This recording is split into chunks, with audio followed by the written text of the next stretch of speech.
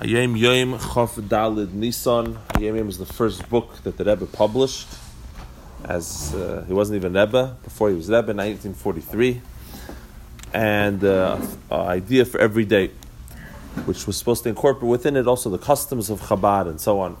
So the Rebbe begins today with a custom saying it. We do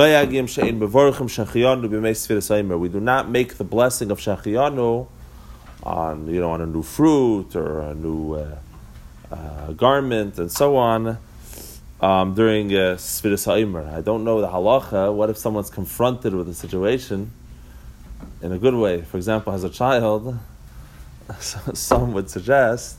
So I wonder whether you make a Shechiyanu then. Typically in Shulchan Aruch, I think it says that you make, if you have a boy, you make a Shechiyanu. I don't know what the custom is, but I would assume you would make. But generally speaking, you don't make a Shechiyanu.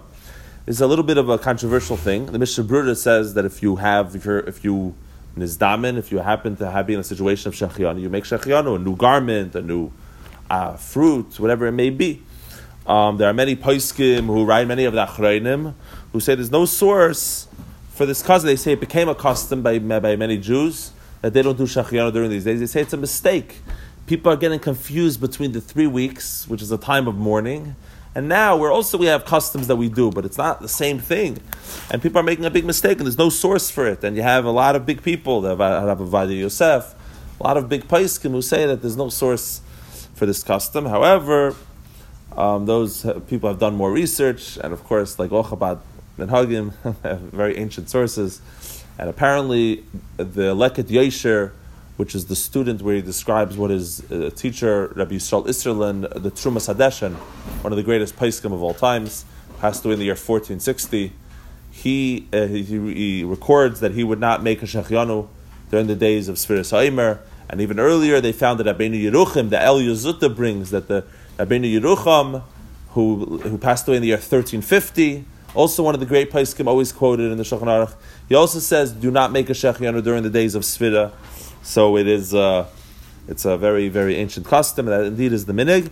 And the Rebbe actually brought it up in a conversation with the chief rabbis of Israel in 1989, who came to the Rebbe. The Rebbe mentioned that the custom of Chabad is not to say Shechiyanu, but the Rebbe says anyone who says Shechiyanu, they should continue their minig. Gesundheit and Freilickeit, they should enjoy themselves. But it's the custom within Chabad. So that's just, so people should be aware that it's a whole to-do about this particular custom. Now for the core of the Hayom Yom, the Rebbe says the following. The year that the Hayom Yom was written, it was in Parshas Achrei Mos, which is indeed what we're reading now, which the theme of this week's Parsha, the first half, the majority of the Parsha, is about the service of Yom Kippur. One of the services of Yom Kippur was a very interesting one called the Azazel service, where you take a goat and a scapegoat, that's where the expression comes from in English. We take a goat and we throw it off a cliff. And we say that all the sins of Israel, right, this is representative of our sins, of all our negativity, and it's in our stead. And this is the goat. We have 2 goats. One of them is offered to God. The 2 goats have to be identical. And one of them is offered to God. We put a girdle, we do a lottery, we put in the head, and one of them is sent off at its gzeira, and one of them is offered to God Almighty. So it says the Rebbe the following: Loi toiv habimir ala. We all have negativity, and the nicer way of saying negativity is loi toiv, non-goodness. But loi toiv habimir ala, everybody has. Seir la'azazels given an avodah beis hamikdash. The goat which went off to the Azazel was a service in the temple. Being that a nivra creation has negativity, you have to send it away to the land of Gzeira. I don't know exactly how to translate, to the wilderness. You have to send it off. I believe there's 2 primary points that Rebbe is trying to bring out. What's he saying?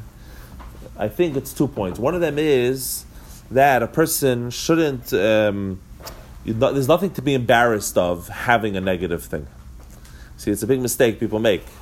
There's nothing wrong with having an issue, with having a desire for negativity, and that makes you normal. It makes you a human being. Anyone who turns that into a problem is either because they're arrogant, because they think they should be on a higher level, maybe they're a tzaddik, like it discusses in Tanya, or they're just not in touch with reality, right? They're not in touch with themselves, maybe. A person has to recognize that they have the problems, but nevertheless, that's what makes a human being great, that they have the negativity and they reject it. And it's a service in the temple. It's a holy service. There's a reason. It's the same God who created everything, created us with these desires. Right? In other words, the negativity comes from Hashem, and it's a holy service. Hashem gave us an extra avodah that we're able to do in the Beis Hamikdash. That now we have negativity, and we have a mitzvah to deal with it, to throw it away. That's a mitzvah. It's one of the things, one of the services in the temple. By the way, there's even a svara in the Paiskim, as a serious svara, and there are Paiskim who paskin like this, la halacha, that the meat is kosher. Because that is the shchita of the goat. Right? It's not like egla rufa, which is aser bano, you're not allowed to benefit. What? Yeah. So, because the Torah said this is how to kill it. Right? So this is the shchita of the carbon. Right? So the reality is that this is an avodah in the Beis Hamikdash that a person has to deal with. It may look different. It may not be as pretty as the other avodas in the Beis Hamikdash. In life, not everything looks as pretty. Some things could get a little ugly. But that's the avodah in the Beis Hamikdash. That's the holy thing. You know, there's a reason that the women's section, in most shows, you're able to see, not initial, because it's not big enough, but then the women's section, you're able to see the men's section. But in the men's section, you can't see the women's section. Right? Because if the men, right, like in 770, the women's balcony, if the men could see the women's section, there wouldn't be any davening happening. Right?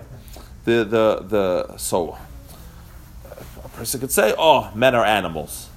You know, let's say from a woman's perspective, right? She wants to know her husband. Why would you even want to look at another woman, right? The chiddush is not that you want to. That's a person who's out of touch with reality. The idea is that a person says, "No, I'm not supposed to, so I don't." Right? That my eyes are reserved for Hashem and for your wife or whatever it may be. The point is that a person, and if a person doesn't come to this realization that there's nothing wrong with their negativity, then actually it's a reason to succumb. Ultimately, what ends up happening is that you say, "Look, I'm a bad guy anyways, so I may as well give in to whatever temptation. If I want to look, I'm going to look." Right? You walk down the street, let me look. The point the person has to realize that Hashem befedish explicitly, specifically gave me this negativity, and everyone has it, right? And it's a normal thing, but it's a mitzvah. Hashem gave it to me as an opportunity, as a mitzvah to reject, to throw away. It's one of the avodas in the Beis Hamikdash. That's how he repeats twice. Lo toiv haber mirala. Everybody has lo toiv. And then the next line, Bibalta nivra is da lo toiv. A creation is created with this negativity. That's first of all. The other point I think of the Hayom Yom is, what are you supposed to do with the negativity? Not everything in life is supposed to be transformed and elevated. We know in Judaism you have two concepts. Most things in life you're supposed to elevate, transform. Some things have to be rejected. Some things are meant to be destroyed. Some things are meant to be taken to the wilderness and thrown off a cliff. And that has purpose. A person could say, "No, it can't be. Everything is supposed to be." No, but this itself is the purpose why it was given to you. There's a mitzvah of some things. The whole mitzvah is in order to be rejected. That's another element of what the Rebbe is trying to say. That darf ben esavek shikin and eretz you have to send it away off to the wilderness. Everybody have a fantastic day.